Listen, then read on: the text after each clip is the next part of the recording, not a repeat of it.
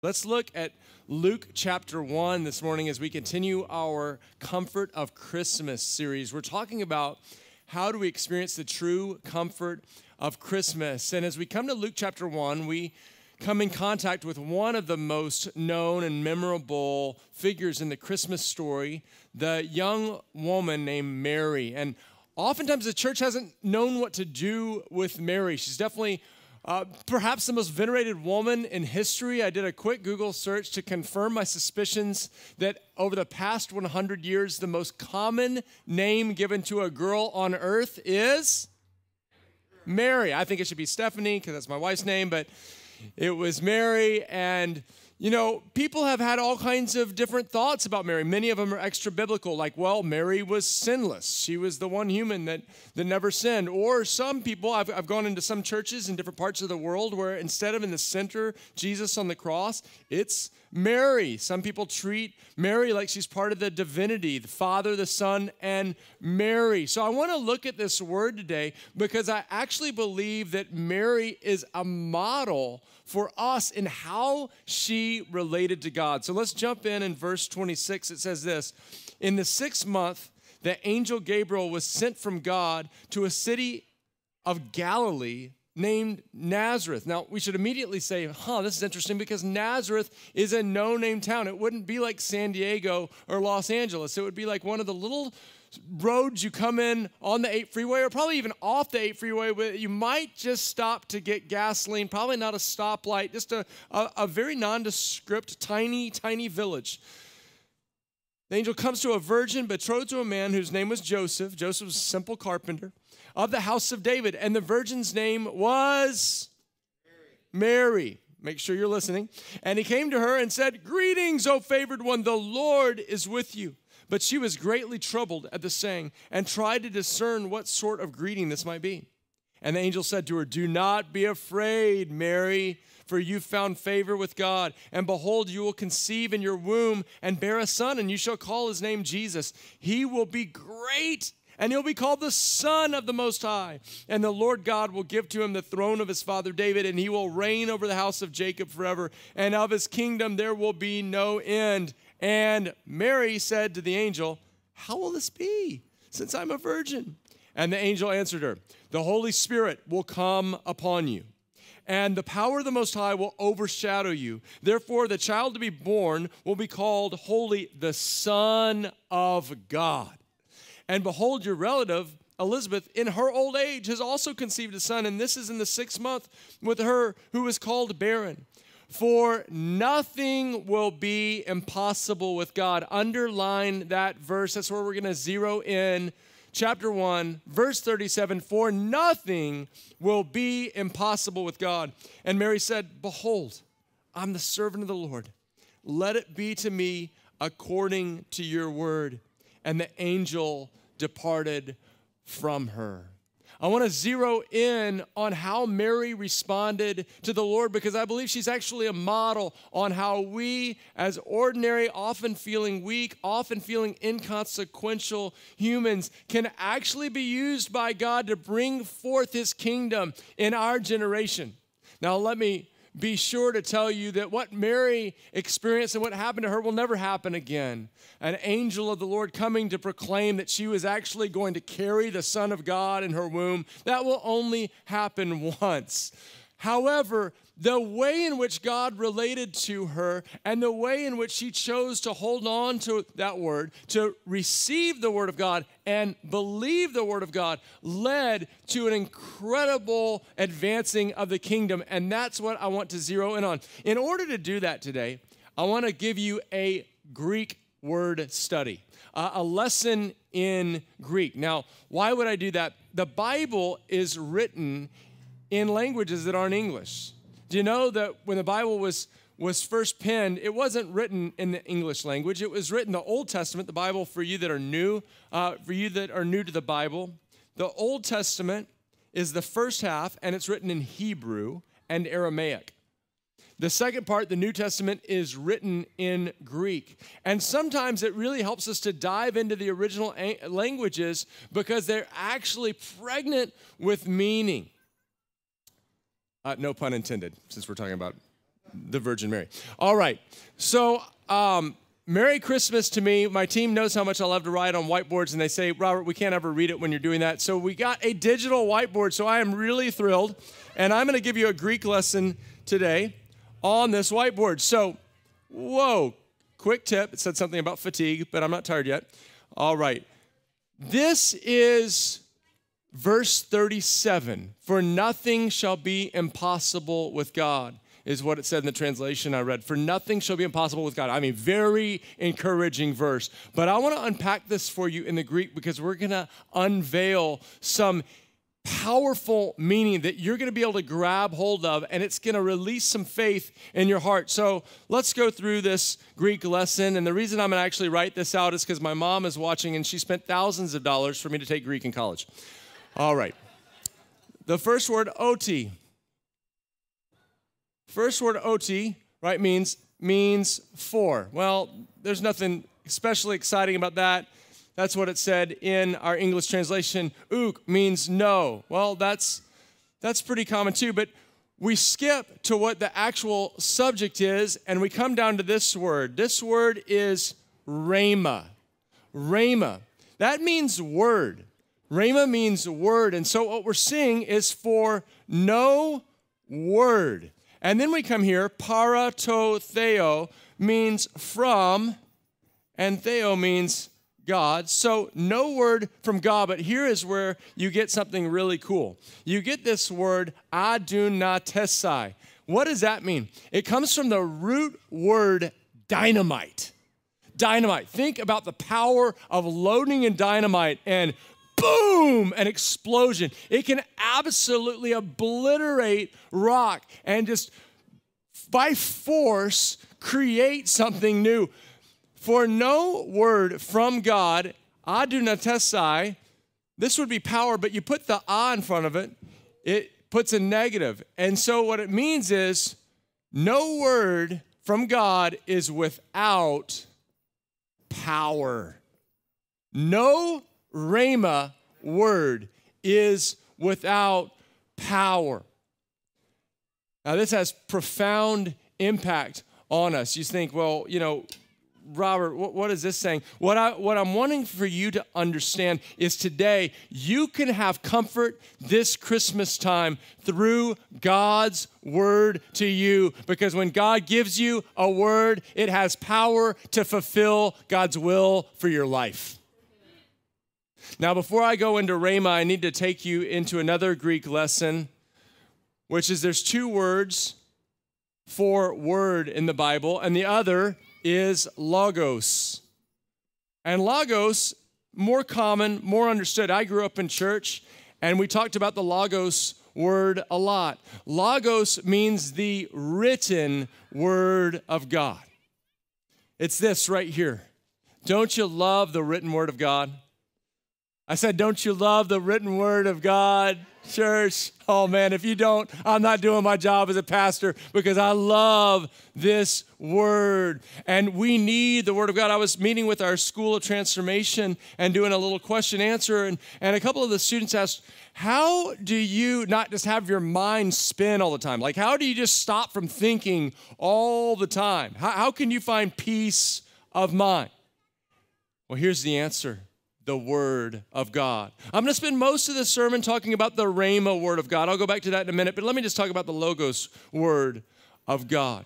The Bible says this, I love this scripture, great peace have those who love your law. The law of God is another word for the word of God. Great peace have those who love your law, and nothing can make them stumble. What I know is in 2020, so many people have not had peace. We said around the time of the elections that over 50% of American studies showed could have been diagnosed with actual anxiety disorder. But do you know that the Bible says that if you love His word, you can have great peace? It will actually cause you not to stumble. One of the things I think that people love about me, especially as a pastor, one of the things I think people love when they walk up to me after church is that I shower regularly. I do it for me, but I also do it for you. I'm a clean pastor.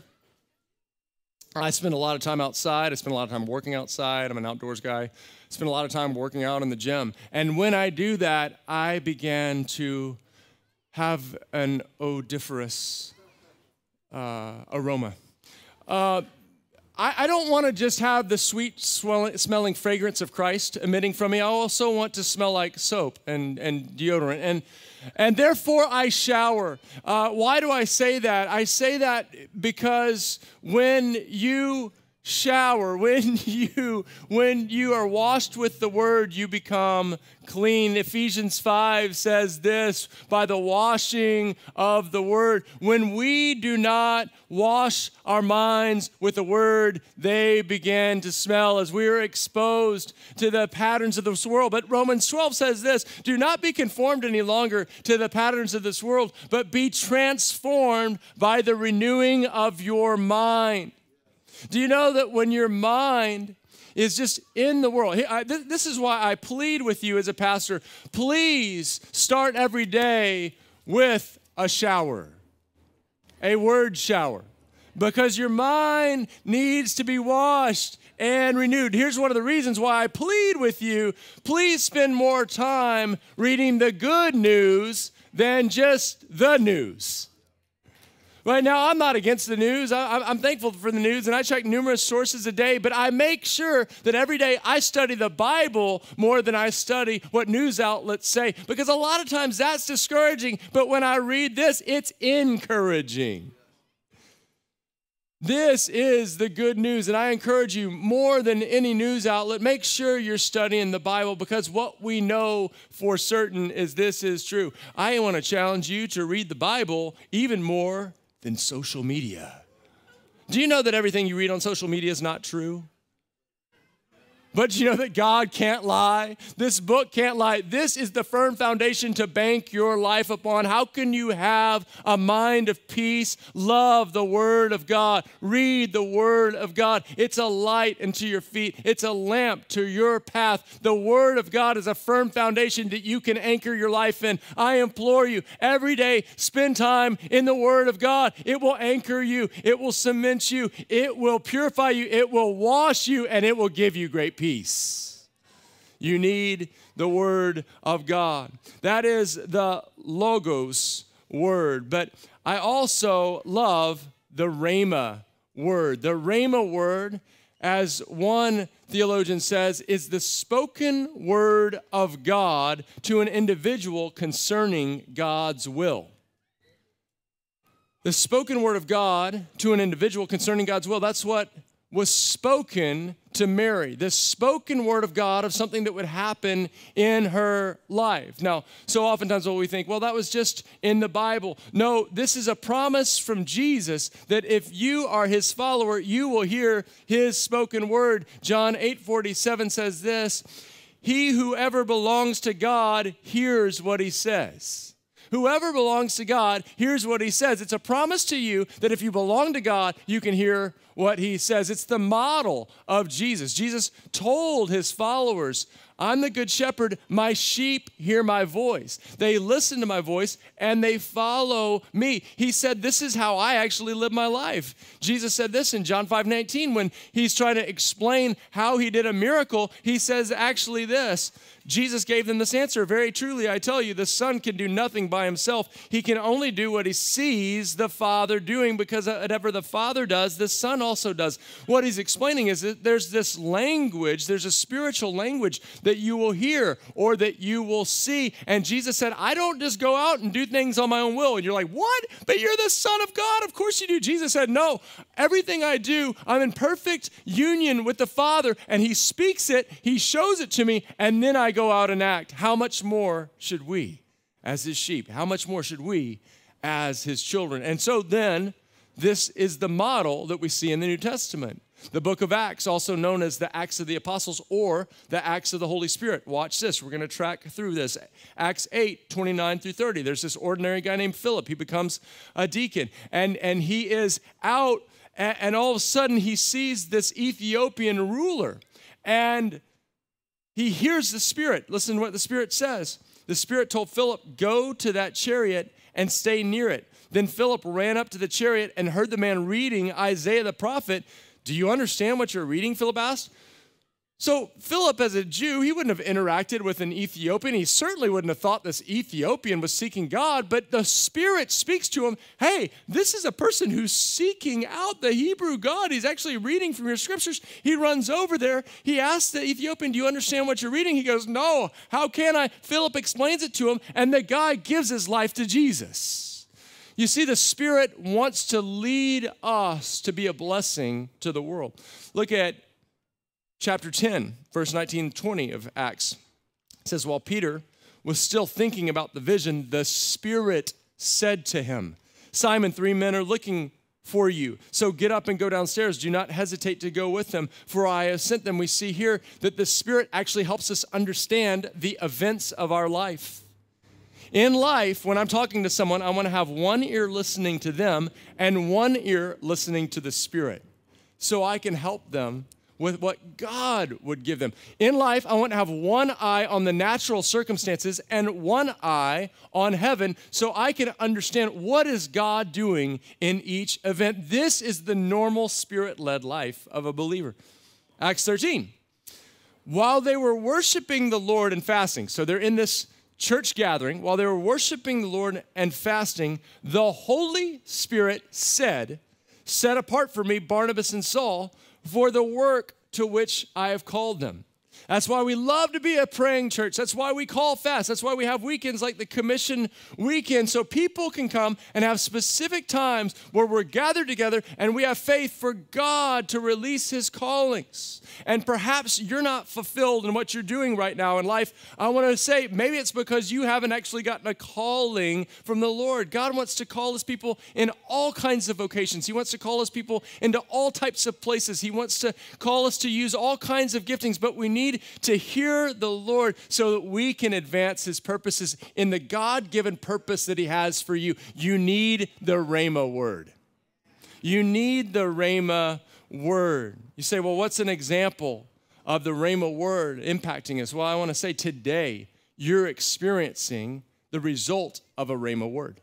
Like you are living out the fruit of a Rhema word today. You might ask how? By being at All People's Church. Do you know this church? Why did this church start? My wife and I have tried to bank everything on hearing the Lord and obeying. We were pastors in Texas, and we had been asked, would you take this job for 10 more years? And so we said, well, we'd love to, but let's ask the Lord. And so I'm down on my knees in my bedroom in Texas, and I asked the Lord, God, what have you called me to? Because I want to just do exactly what you're calling me to. And He said, I've called you to church planting. I've called you to San Diego, California in 2 years. I've told you many times when God said San Diego, California, I didn't know where San Diego was. God might speak things that you don't know or that you don't understand. I didn't know if it was, the breadbasket, like by Bakersfield. I didn't know if it was up by San Jose. I got up and looked at my globe, and I was super excited that it was on the ocean and near Mexico. I love the ocean. I love Mexican food. But God was speaking that to us, and God spoke 2 years. Can I tell you, in almost exactly 2 years, we were here launching All People's Church. And you say, well, why is it named All People's Church? Well, that's an interesting name. That's what I thought. But about 2 weeks after we received the word to move to San Diego, I was praying one day saying, well, God, if you're calling us to plant a church, what's the name going to be? And as clear as day, I get the word All People's Church. I actually went downstairs to where Steph was, and I said, Steph, can you call a church All People's Church? She said, well, that's a little interesting name. Well, the crazy thing is I started seeing it everywhere in the Bible, starting in the book of Genesis where God tells Abraham, and you'll be a blessing to all peoples. I started seeing it where God said, and you'll be a house of prayer for all peoples. Look through the Bible. It's everywhere. I just had never seen it before, but God knows what's in the book. And He was speaking it to me. That's why you're sitting in a church in San Diego called All People's Church. But some of us go, well, yeah, of course, you're a pastor, you're going to hear God, and that's a church. Of course, God would speak something about something like a church, but what about just ordinary life? Can I tell you, God wants to be intimately involved in your everyday life.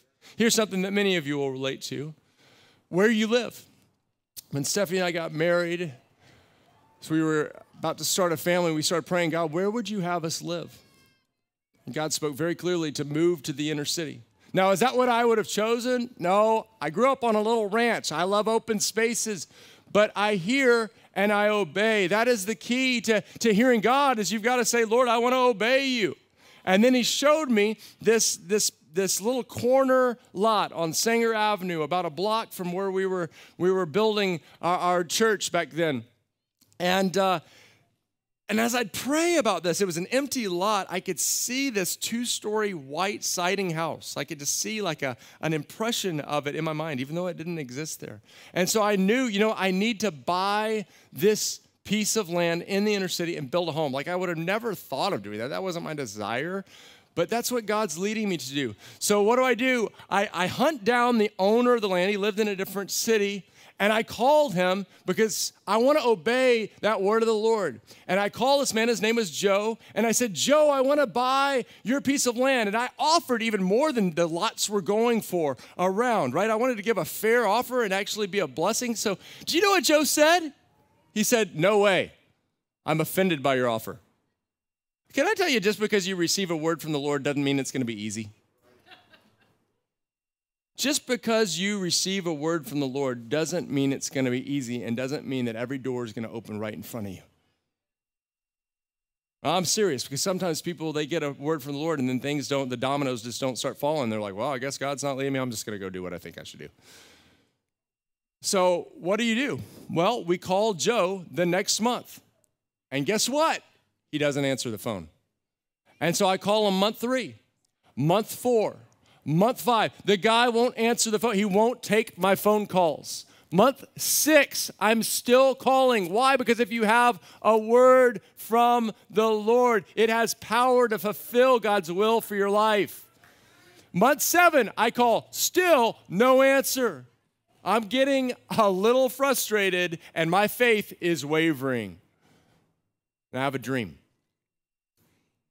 I have this dream, and in this dream, I'm standing on this piece of land. And an old pickup truck pulls up next to the land, and a real gruff guy with a blue jean shirt with the sleeves ripped off and it all frayed looks at me and says, get in the truck. And I knew in the dream that it was safe to get in the truck, so I get in the truck, and he goes, in a gruff voice, my name's Agabus, and you're going to get this land, and it's going to be called Gaul. So what do? I wake up, and I write down the dream. Let me just walk you through some best practices for receiving and interpreting dreams from the Lord. If you've ever felt like you had a spiritual dream, would you just raise your hand? You ever felt like you had a spiritual dream? Look at the amount of hands. This is one of the ways that God speaks to his people. Joel 2, Acts 2 as well, says that you will dream dreams in the last days. It's a way that God speaks. Look at the book of Daniel. Look at the end of Genesis with Joseph. God gives dreams to help people understand what's going to happen. So let me give you some best practices. Number 1, when you get a dream, write it down. When you get a dream, write it down. I hope you're writing this down so you can remember to write it down. Write it down. Here's why. The Bible says he who is faithful in little will be ruler over much. If you want God to speak to you, then make sure you savor what he's speaking. Make sure you actually log what he's speaking. Make sure you write down what he's speaking. So for years, I kept a journal next to my bed so that if I had a dream, I'd write it down. Now I don't need to do that because I keep things digitally. So I just open up a note on my phone and I say dream, and I put down the date. And I make sure if I wake up in the middle of the night after a dream, I write it down then. I don't wait till the morning because so many times they're gone. So I wake myself up and I write them down. Number 2, secondly, ask God to reveal the interpretation. God is the great dream interpreter. Look at the book of Daniel. Look at how God gave Joseph dream interpretations. Throughout Scripture, God gives interpretations. So what I do is I write it down the next morning in my own time with God, in my own what I call FaceTime. I start asking the Lord, so God, what are you saying? And God will so often start speaking to me what the interpretation is. And a big part of that is number 3, start comparing the imagery to the Bible. So many times, because this is what could happen. You have a dream where you're like, you're going super fast in a car, and you're like, oh, that must mean I need to go out and buy a Ferrari. And God's like, no, moving very fast in a mode of transportation meant something else, maybe an acceleration in your life. So we actually look at the imagery in Scripture.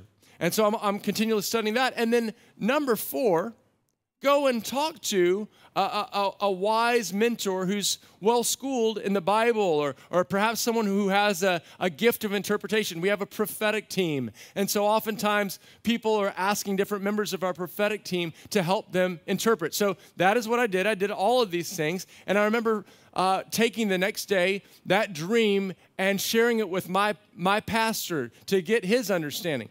And I said, I had this dream. I'm standing on a piece of land. And he goes, well, I think that you standing on that piece of land symbolizes the piece of land. Oh, thank you. And then I already knew. I said, well, that's really cool. This guy drives up in a truck. His name is Agabus, strange name, but I had already looked it up in the Bible. And Agabus in the Bible was a New Testament prophet. He's actually the one who comes to Paul and puts his hands together, binds his hands together, and says, this is what's going to happen when you go to Jerusalem. So I knew, wow, this is so cool. This New Testament prophet is showing up in my dream. But then what happened next? He said, you're going to get this land. And my pastor looks at me and goes, what I believe the interpretation of you're going to get this land means is you're going to get this land. Awesome. And I mean, that was really encouraging to me, because remember, 7 months I'd been chasing after it. And he said, but Robert, if you remember, gall in the Bible is what Jesus was given on a sponge to drink, that bitter mix that he was given to drink on the cross. And so I believe this journey is going to be marked with suffering. I went, oh, but it already had been. So guess what? I call again, and nothing happens. Month 8, I called again, nothing. Month 9, no answer. Month 10, no answer. Month 11, just because you have a word from the Lord, just because you have a dream from the Lord, does not mean it's going to be easy. In fact, sometimes the clearer the word, the more you need it. Did you hear me? Sometimes the more clear God is speaking, the more you need it because of how challenging the circumstances will be. Month 10, no word. Month 11, no word. I'm getting very frustrated, very challenged again. And I finally call month 12, and Joe answers the phone and says, Robert, how you doing? Now, you got to understand, for 12 months, I had been praying for Joe every single day. I had been praying, God, get his heart. God, soften his heart. And God, give me the land. Every day, that thing. God, get his heart and give me the land. Every single day. He goes, Robert, how are you doing? I said, well, Joe, I'm calling again to offer to buy your piece of land. He goes, I've had a change of heart. That was his phrase. I was taken back. I said, really? He goes, yes. I just had quadruple bypass surgery. I almost died of a heart condition. I went, God, I didn't mean get his heart like that. I meant like, and he said, no, but God has changed my heart. He goes, and he ends up telling me, he's like, I was a real, he said, rump. And he goes, I want to live for God. And he goes, you're a pastor. I want to give you this land. I know you want to use it to bless God and to bless people.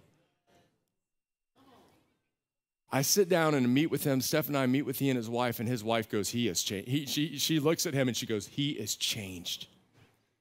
God was using the process to transform a guy in the process to bring him joy and peace. He ends up selling us the land at a great price. And to this day is a beautiful house, a 2-story white-sided house where God is still touching and moving and meeting people. The Bible says this. It says that nothing's impossible with God. But I love that translation that the NIV translates Luke 1:37. For no word from God will ever fail. Did you hear me? That no word from God will ever fail. And sometimes you have someone standing in the way. And you're like, I know I was called into this place, and I know I want to do good, but my boss is opposing me, and they're so harsh, or this coworker, they're just out to get me, or this person, they're just persecuting me. Like, all I want to do is help people. All I want to do is extend the kingdom, and there are people just coming against this. Can I tell you that no word from God will ever fail? Listen to what Scripture says. It says, as the rain, this is Isaiah 55, 10 through 11, as the rain and snow come down from heaven and do not return to it without watering the earth and making it bud and flourish so that it yields seed for the sower and bread for the eater. It's basically saying, just as like rain or snow comes down and it changes things and it actually brings about new life. Look at the next part. It says this. So is my word that goes out from my mouth. It will not return to me empty, but will accomplish what I desire and achieve the purpose for which I sent it. Today, I want to tell you, you can have comfort when God gives you a word, because that word has power to accomplish God's will. And you might be saying, wait. No, I thought God had the power to accomplish his will. Well, of course he does. But God works through his word. And God's words are different than ours. And God's word actually has power to accomplish his will. He gives you a word, and in it is dynamite power to accomplish his will. All you have to do is step out of this tent and look up at the sky, and you will see a massive ball of flaming fire that if our planet got any closer, we would all be incinerated, and from it is emitting tremendous light, and you have to understand, how did that get created? By God's word. How did God create the sun, the lights, the stars, the millions of stars? He said, let there be light, and boom, it happened. God's word is the most powerful thing in the universe. You can bank your life on it. Bank your life on the Logos word, but get the Rhema word for God in your circumstances, and you will see his kingdom prevail.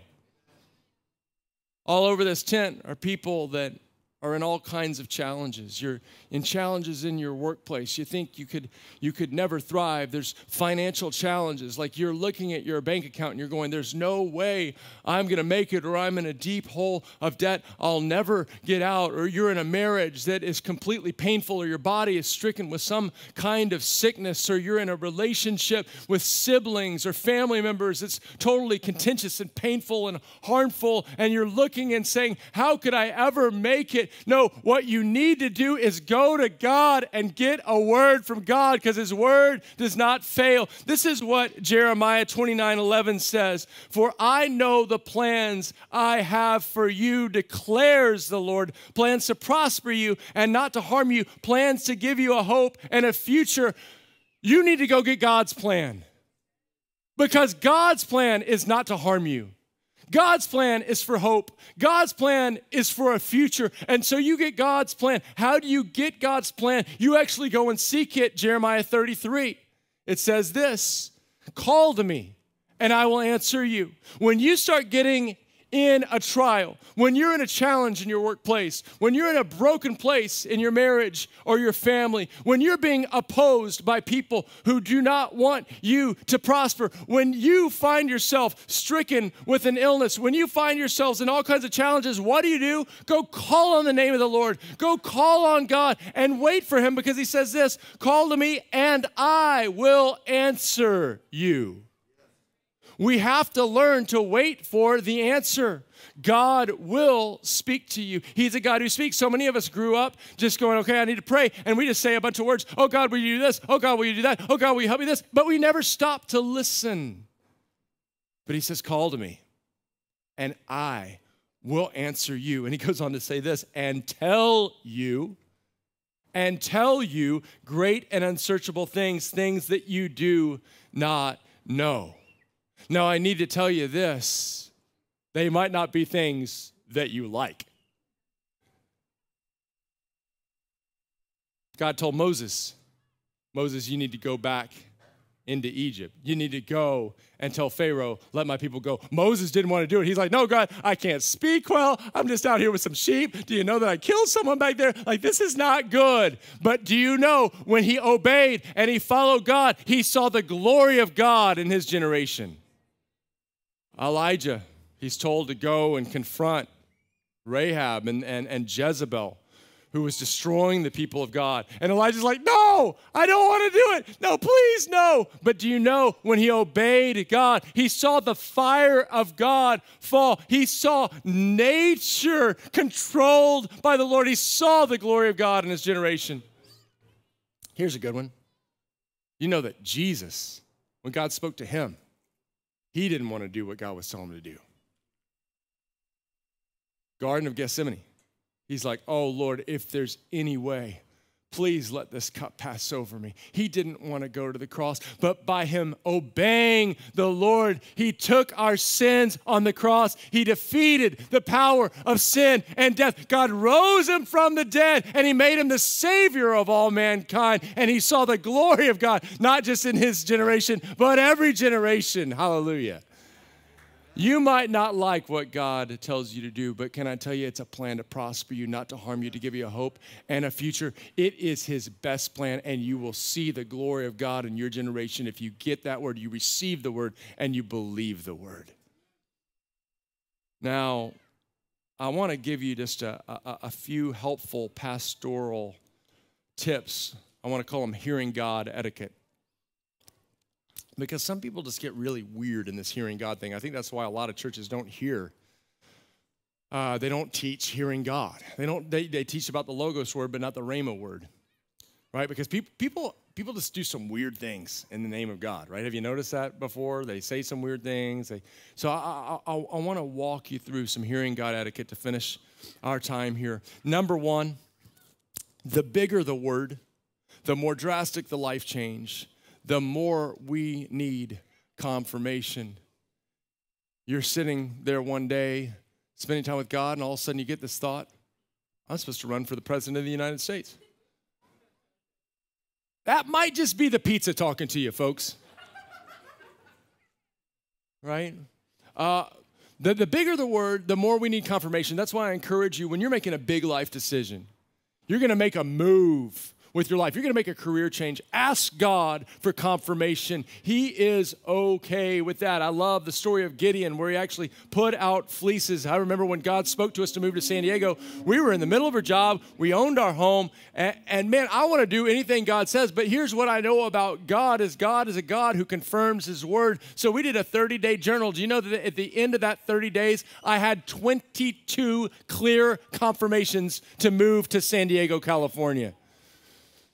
Ask God for confirmations, and the main place you confirm it is in his word, right? God will not contradict the Bible. And I've had all kinds of people tell me weird things that they feel God spoke to them, but they're not in the Bible, and so I know that's not from God.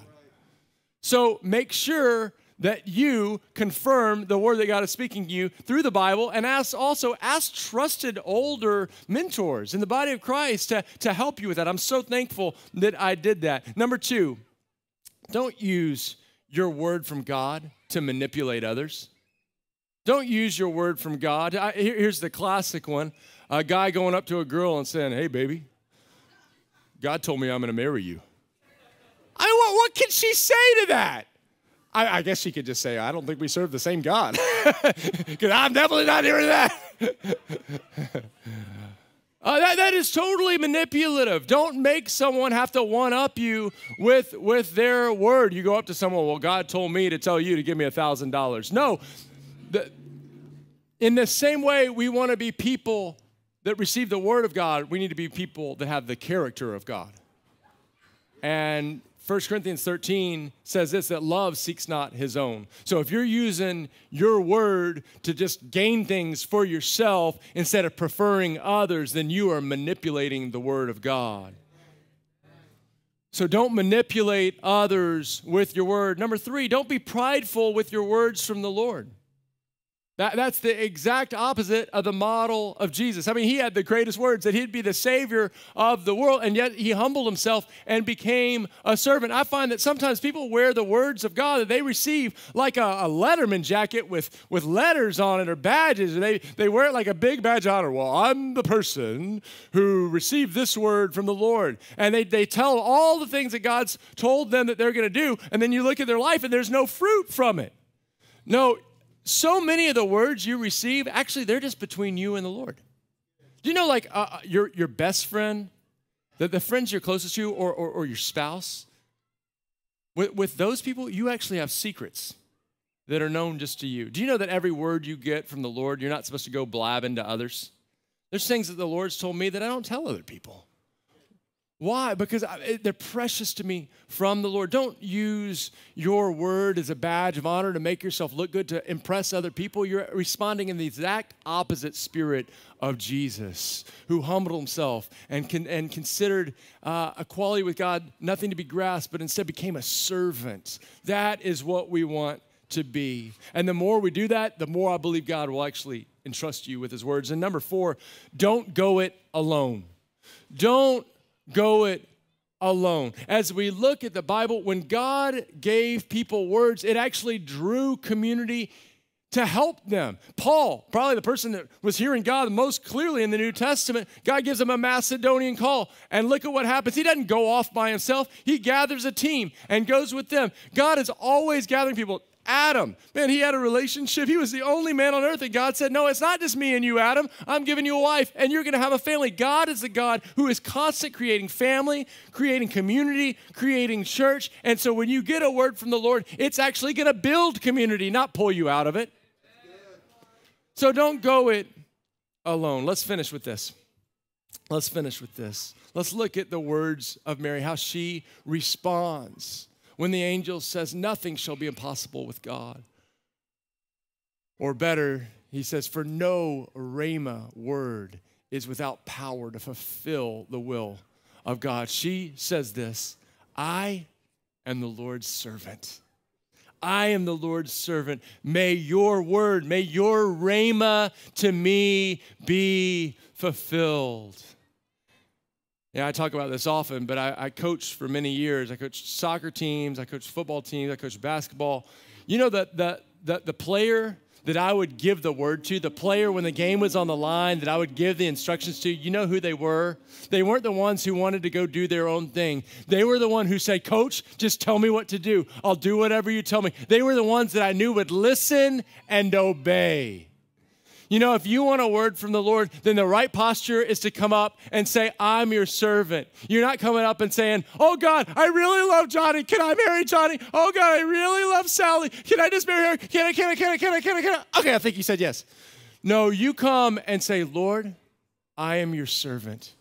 Whatever you want. Lord, I love what one friend says, Lord, I want to be like change in your pocket. Spend me however you want. I am your servant, Lord. Your servant is listening. And then you receive a word and you say, may your rhema to me, Lord, be fulfilled. Let's stand up.